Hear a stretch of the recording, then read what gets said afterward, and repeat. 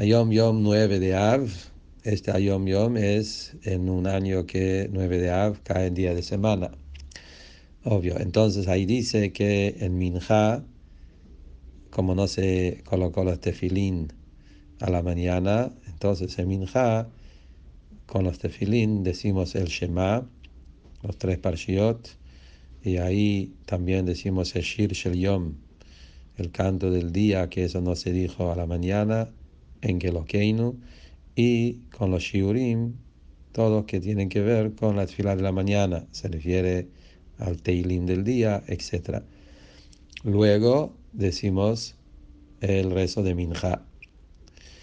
Otra cosa, no decimos la bendición Shasali Kol Tzorki, que es una de las bendiciones matutinos de la mañana, Birkot HaShachar, tiene que ver con zapatos.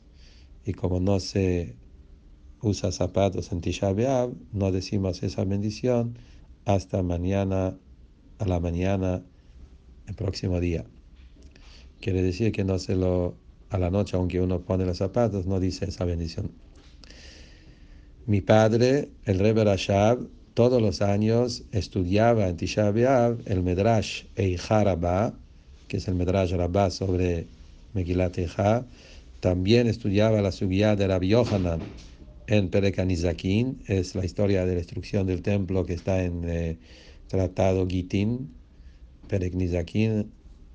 Y a la mañana, después que terminó el Kinot, que le dijo todo, decía también después de eso, Eija, y también subía a la Torá para maftir, tanto a veces a la mañana y también a la tarde en Minjá.